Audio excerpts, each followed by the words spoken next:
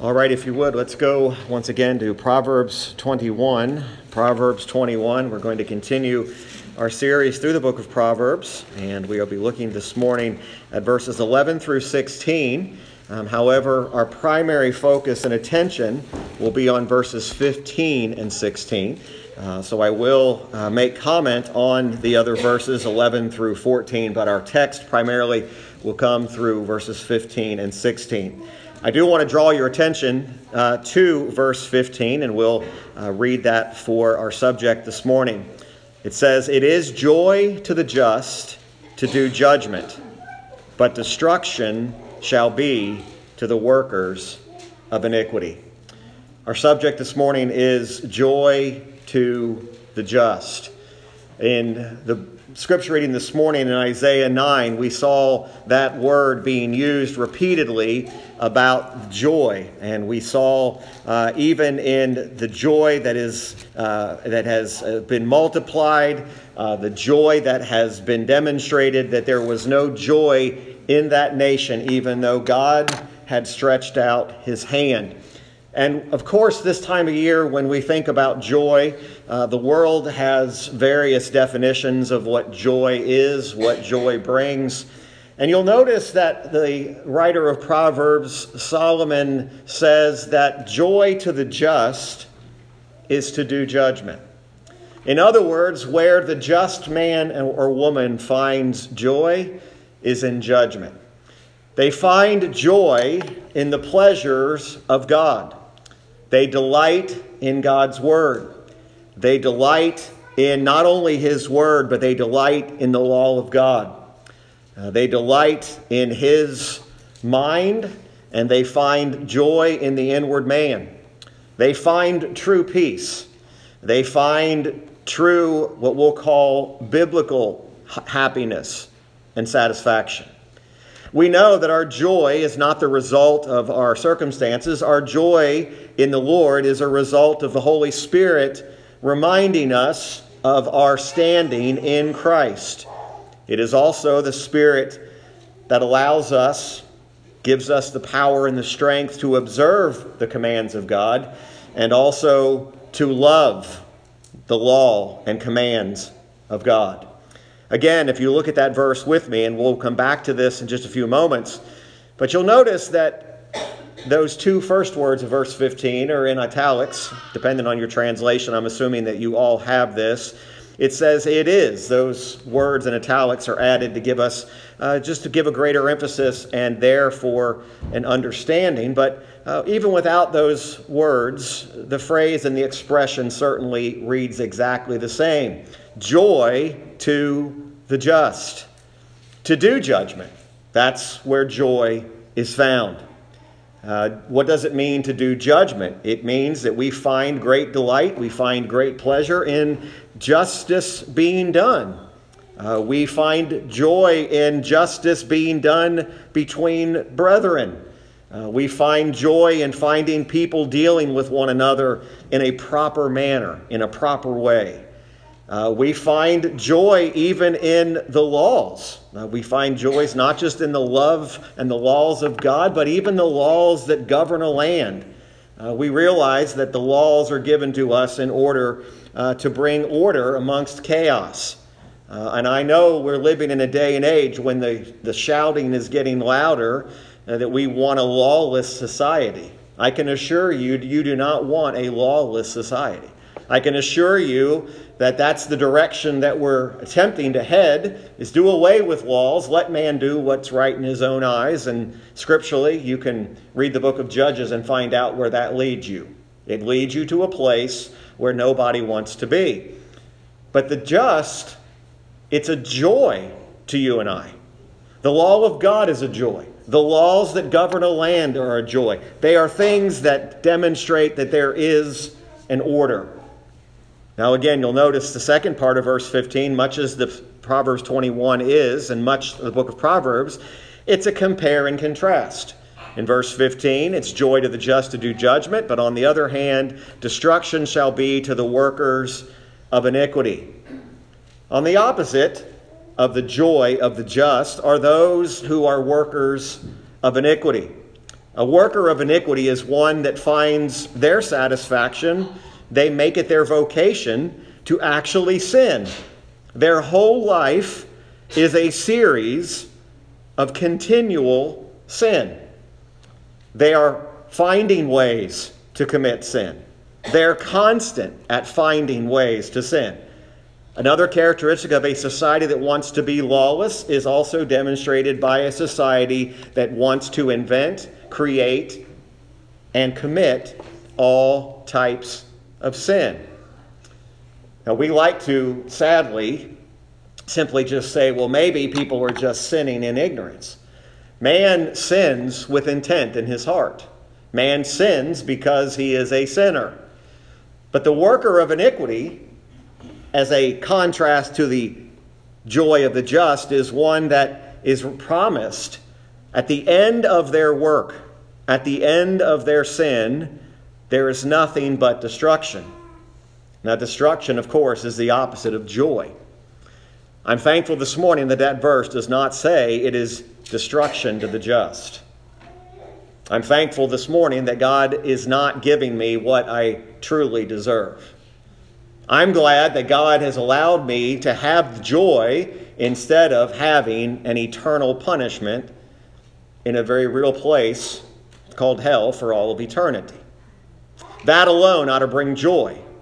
It ought to bring joy to us to know that God is just. And because of his righteousness and because of his acts of justice, you and I, of course, are secure. Destruction can also be defined by a couple of words that are synonymous with the word destruction. The word destruction also means the word terror. Although the worker of iniquity right now does not see the terror or the destruction that their sin will bring, even now there is a terror that is upon them. Of course, to be in destruction and terror is the exact opposite of being joyful and peaceful. You see, compare and contrast, you see there's differences in what the just experience and then, of course, what the worker of iniquity does. The joy and peace that you and I have found in Christ in comparison to the destructing terror for all of eternity to the worker of iniquity. Again, contrasting two individuals. It is a joy for a just man to see things put into motion. Even the law, Romans 13 tells us that even our authorities that are given over us, it's good laws to us. That is a means of just work. But Romans 13 also says, but to the evil, the law is a terror. But it's not a terror to the believer. The believer understands the purposes of not only God's laws, but understands the laws of a society. So with those thoughts in mind, and again, we'll come back to them and elaborate a little bit more, I want to look at these next few verses in a very quick fashion. Now, it's not that these are not important, but I believe these verses go together with the concept of what the joyful, or the person who has joy that is just, the actions in which they will live by. So, first of all, we notice in verse 11 that it is joy to the just to be instructed. To be instructed. Notice again a compare and contrast. When the scorner is punished, the simple is made wise. And when the wise is instructed, he receiveth knowledge. One of the aims of punishment, one of the aims of having consequences for actions, are to put off that action, to correct behavior. In other words, when a child does wrong, you are not being cruel or mean to that child to punish that child in a biblical manner. Now again, you're doing it out of love and you're doing it to correct the behavior. That's the most loving thing a parent can do for a child. Somehow we lose sight of that when we become adults, we think, well, my actions don't need to be corrected or I don't need to be punished. I hate to break it to us, but we probably need as much or more correction than our children do. Now, I know we think we reach adulthood, and young people that are here today, I hope you understand that turning a certain age, turning 18, does not make you mature or wise. It does not make you as to arrived. No, it is the wise individual who receives instruction. He doesn't scorn at it. He receives it. Now listen, whatever form of instruction you receive, whether it's in means of a reward or a punishment, a just person, a wise person, learns from that correction. You learn from your mistakes. Every adult that has some age on him here this morning realizes your life has been a series of many, many mistakes.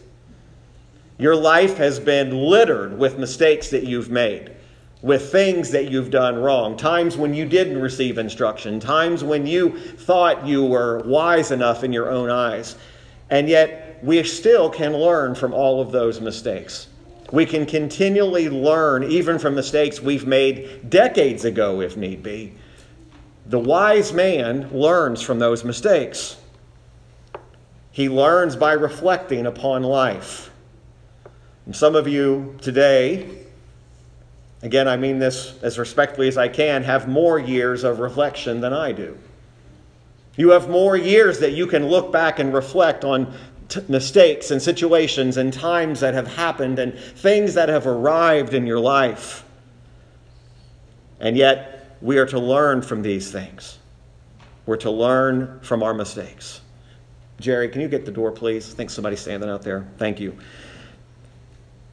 So the very best thing that we can do is to be instructed. Now, verse 12, notice he goes on, and with the same line of thought, the righteous man wisely considereth the house of the wicked, but God overthroweth the wicked for their, notice this, wickedness. So secondly, it is a joy to the just to avoid evil. To avoid evil. The very wisest thing we can do is that when we observe evil, is to avoid the appearance of it. To avoid even putting it before our eyes. Again, I think we understand that many times that we try to encourage and help and correct our children. We tell them, don't put those things before your eyes. And that when they are not watching and they're not looking, we set that before our eyes. We say, no, I'm an adult. I can handle that wicked thing being set before my eyes. As respectfully as I can say it, you can't handle it any more than they can. Somehow we've thought that children can't handle evil, but that we as adults can. That it's just going to kind of bounce off of us, if you will. Kind of a crude expression, but it's not just going to bounce off of you. If it's evil, it's evil. If it's unwise, it's unwise. And yet, we need to avoid that. Now, we do know that scripturally we are told to not set wicked things before our eyes. But a lot of what is our problem is the path that we're taking and the journey that we're making. In Psalm 37, verse number 3, or verse 1, it says, "Fret not thyself because of evildoers, neither be thou envious against the workers of iniquity." Now, we just talked about the workers of iniquity and the opposite eternity that's facing them. And David in Psalm 37 is making reference to this exact thought. He says, don't fret or be jealous or envious because of evildoers. Don't envy workers of iniquity. Now, David writes this as sure as the sun may come up again, right? For they shall, this is the evildoers, the workers of iniquity, shall soon be cut down like the grass and wither as the green herb. Trust, there's a big word. Trust in the Lord and do good.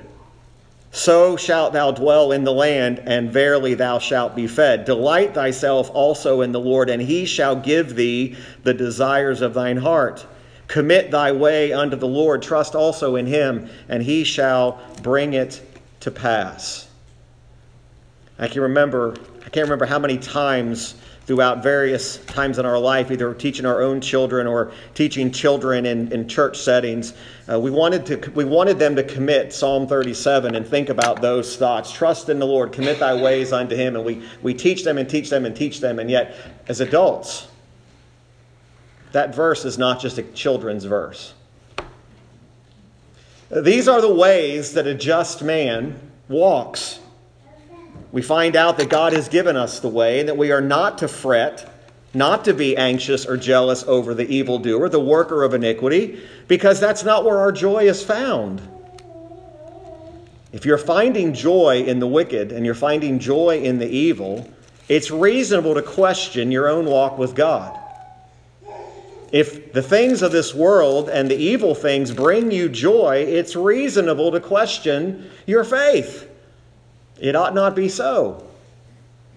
The entirety of Psalm 73, which we read on Wednesday evening, the entire basis of the psalm is a psalm of Asaph, and he is wrestling with the idea is why are the wicked seemingly getting away with everything, and why are the wicked seemingly happy? Again, ask yourself the question. What are they finding joy in?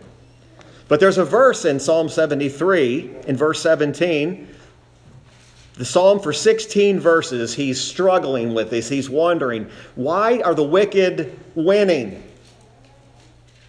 And then in verse 17 it says, until I went into the sanctuary of God, then understood I their end. Surely thou didst set them in slippery places. Thou castest them down into destruction.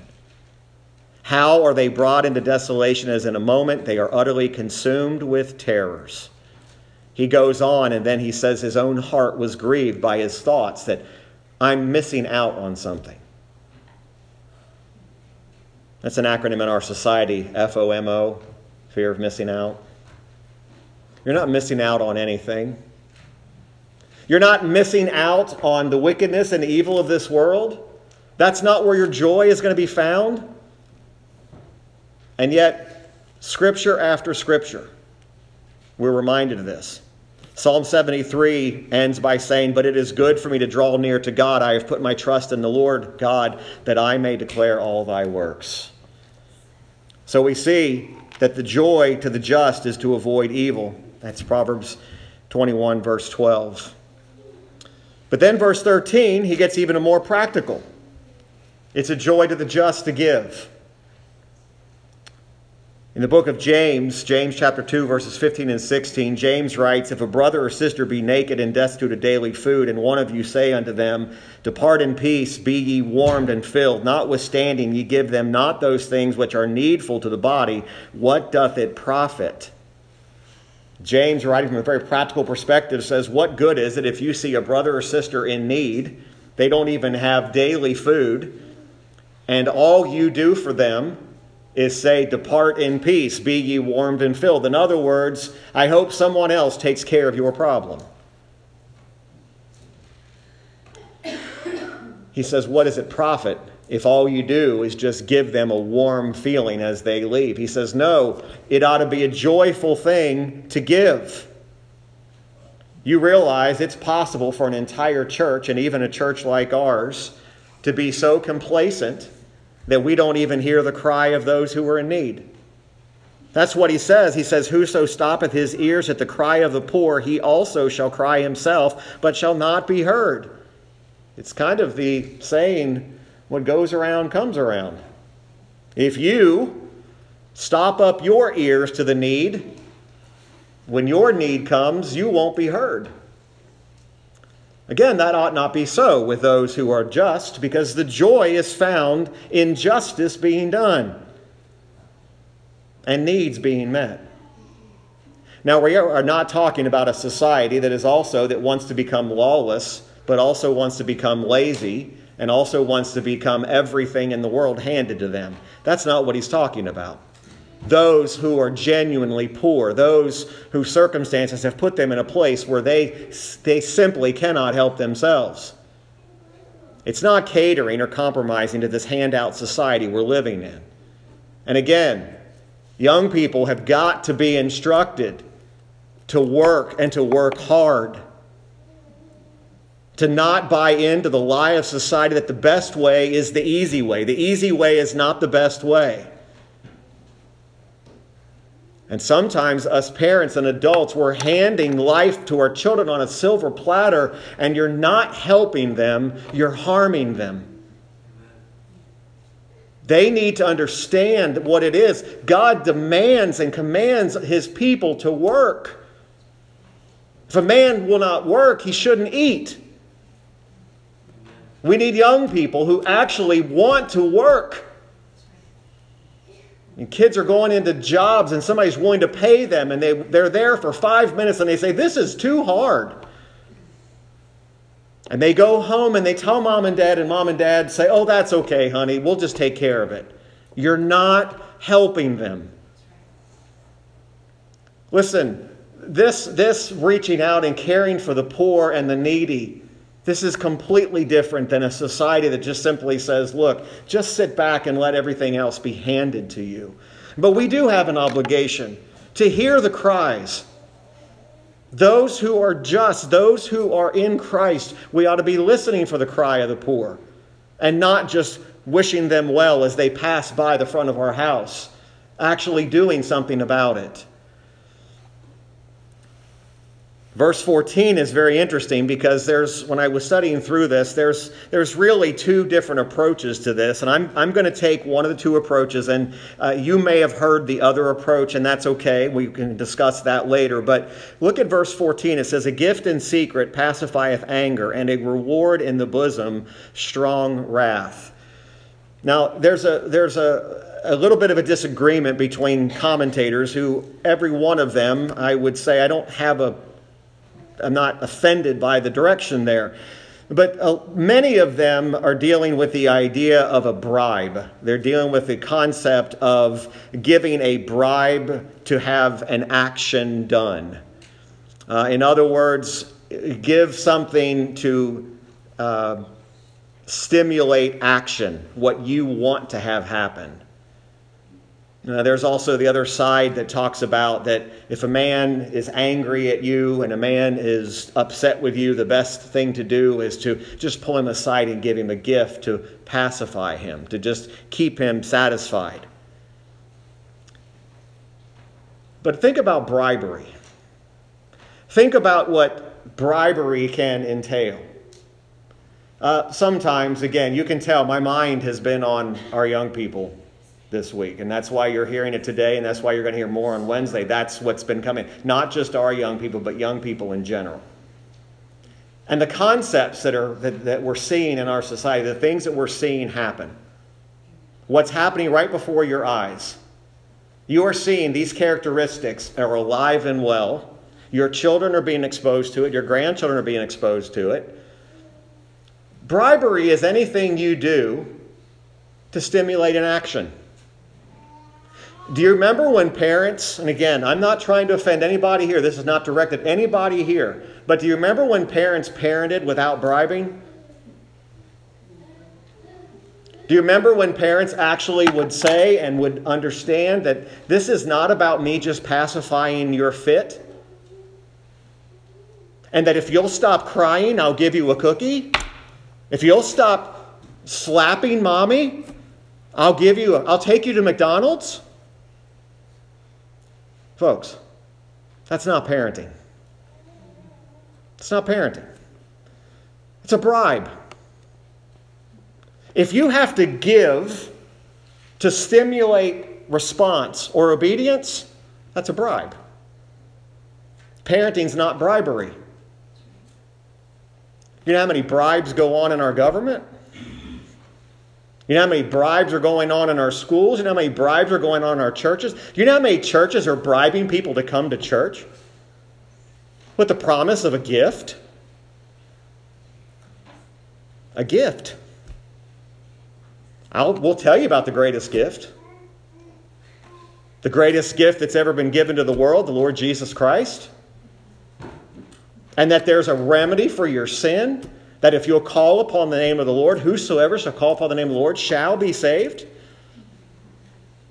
But we're not bribing. Bribery to stimulate or to quiet something, right? Somebody, if I give you this, then we won't come forward with this information that we have. Now, let me be very clear. There's a difference between, a very fine line between a legitimate encouragement and a bribe. One man put it this way: you go into a restaurant and you are waited upon, and that waiter or that waitress, they provide great service. You give a tip. That's a simple, very simplistic illustration. That's not a bribe. That's an encouragement. Parents, you can actually use encouragement. Just don't bribe them. The reality here is the easiest way to distinguish the difference between this is if you reward a completed action, then it's in order. But if you are rewarding in order to stimulate action, that's a bribe. In other words, they're not going to do it unless you bribe them to do it. That's not the way of the just. Rather, that's the way and the workers of iniquity would do it. So again, that brings us back to where we started in verse 15. Now, as we stated in our introduction, notice it says the joy of the just is to do judgment. It is the fulfillment of the righteousness of God. They delight in doing God's law. They delight in following His obedience, following His commands. It's not burdensome to follow God's ways. We delight in it.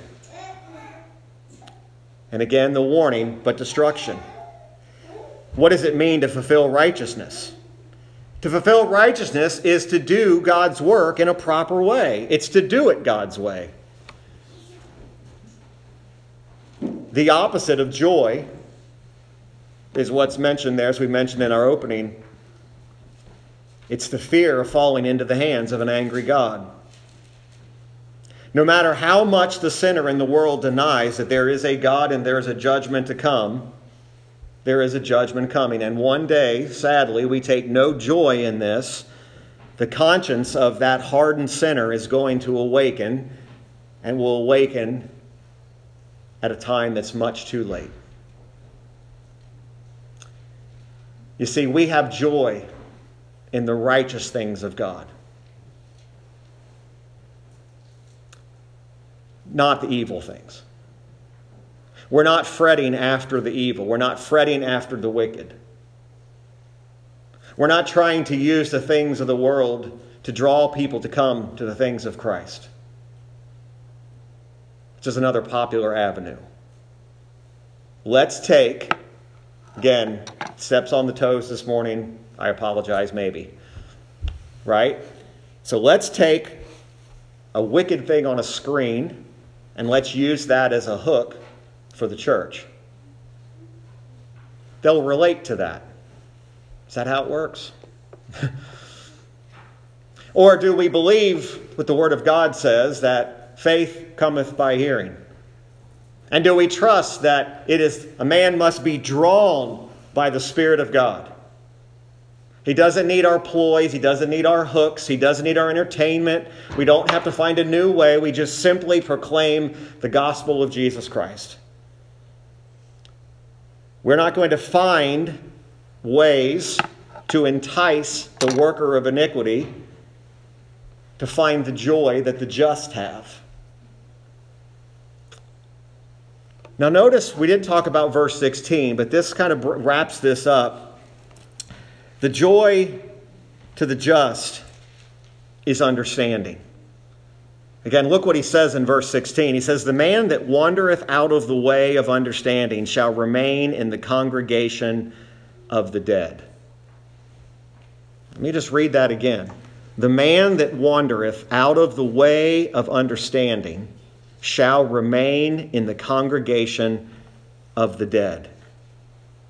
What this man does is he moves away from the ways of God, the Word of God, wanders away from the house of God, wanders away from where the saints are assembled, wanders away from where the gospel's being preached, wanders away where the ordinances are being administered. And instead of attending to those things where he might gain some understanding and might gain some spiritual discernment, he wanders out into the field and he wanders into bad company.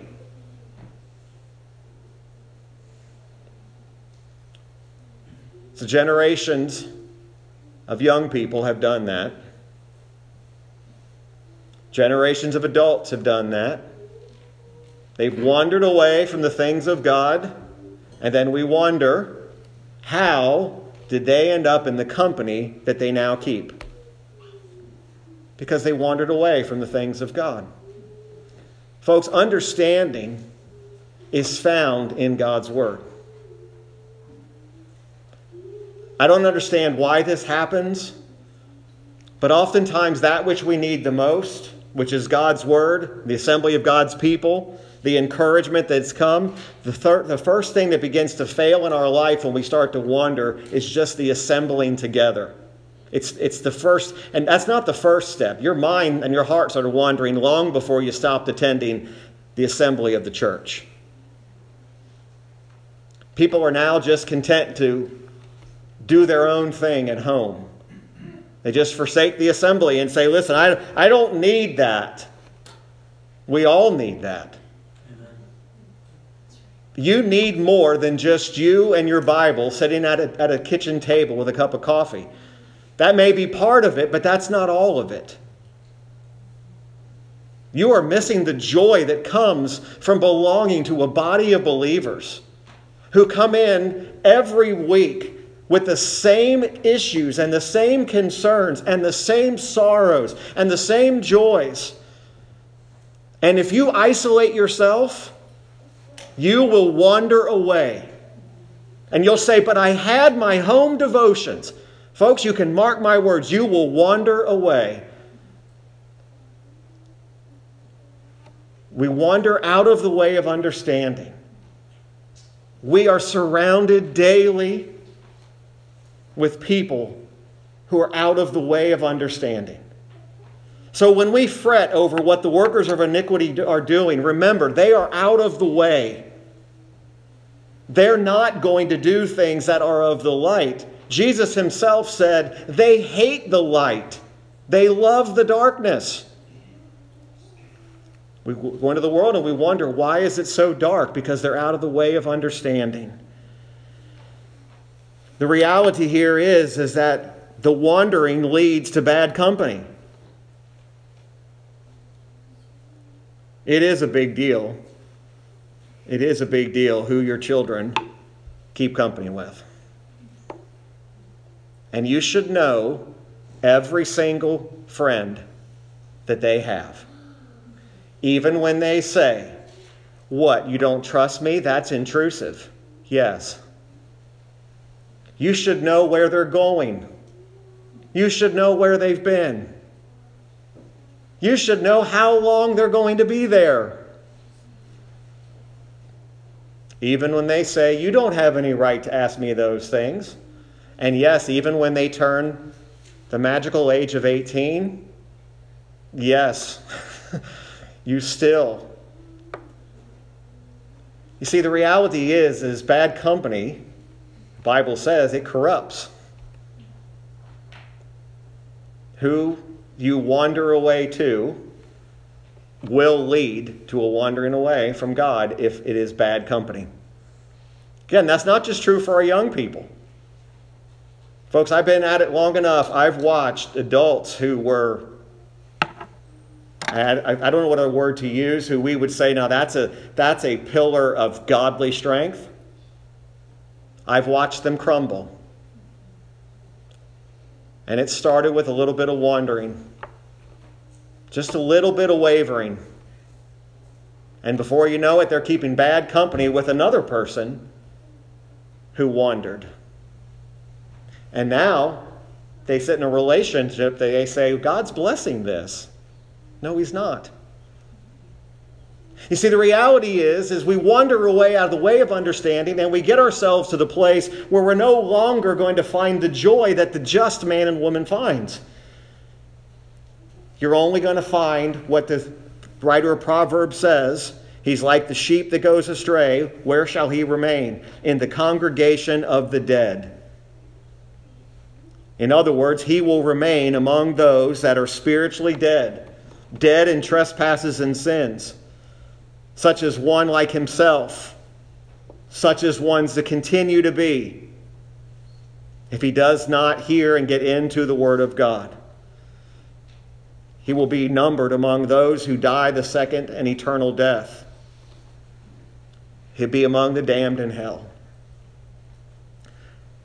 I know we can be victim of present circumstances, and I realize that sometimes when we look at things, we say things have never been this way. Things have never been as they are. Sin has always been in the world. Sin's always been a problem. But I do believe with everything in my heart and everything that I speak of this morning that we need to be very, very careful. And we need to be more diligent than we've ever been. Not just about what our children are doing, our grandchildren are doing, but what we're doing.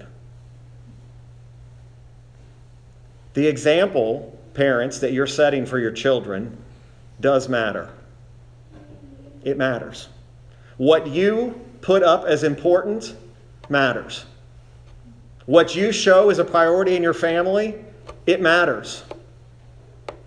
And from a time a child is born, again, we'll talk more on Wednesday about this, the time that child is born, you ought to be putting the Word of God around them and in them. You say, they can't understand. If I had a dime for every time someone told me children can't understand even what's going on here, I'd be a very wealthy man. They do understand.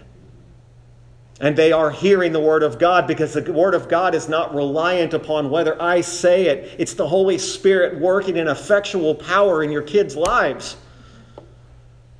That's the only comfort we have, is knowing that if I will raise them up in the admonition and the nurture of the Lord, God's doing the work, but we are to put them in the right way and guard the way that they go. Let me close just by simply indicating that I believe the Proverbs are not just a collection of pithy sayings. They're not just good ideas. I mentioned a couple of weeks ago, the doctrine and the practical application in the Proverbs is astounding. Absolutely astounding. And it comes primarily from the pen of a man under the inspiration of the Spirit who tried out everything in the world. And he found nothing but vanity. Listen, the prayer of our church and the prayer of all of us, even if you do not have children, should really be for the prayer that our children will be saved and that they would walk in the right way. And that God would save them at the appropriate appointed hour. But that we would also be examples of people who walk as just people walk, with the joy of the Lord, the joy of our salvation, and realize that we're not missing anything by not giving in to the culture and by walking the way the world walks. We're walking in the way of the just, which is the way God wants us to walk. Well, let's pray together, and we'll close with a hymn. Father, we thank you, Lord, for your word this morning. And Lord, these are challenging portions of Scripture. And Father, no doubt there are many other things that could have been said, but Lord, we know that it is you who must give the word, and you that must give the application through the Spirit. But Father, I do pray this morning that we have all been convicted in our own life and challenged to look at our own walk, to consider our own ways, and to even ask ourselves the question this morning, are we joyful? Are we finding joy in doing judgment? Are we finding joy in doing things that your word commands? Or Father, have we found ourselves looking to this world and its darkness to find our joy and our peace and our contentment? Father, may that never be the case for your children. Lord, help us now through the Spirit to apply these truths to our heart. And it's in Christ's name I pray. Amen. Let's stand together and we'll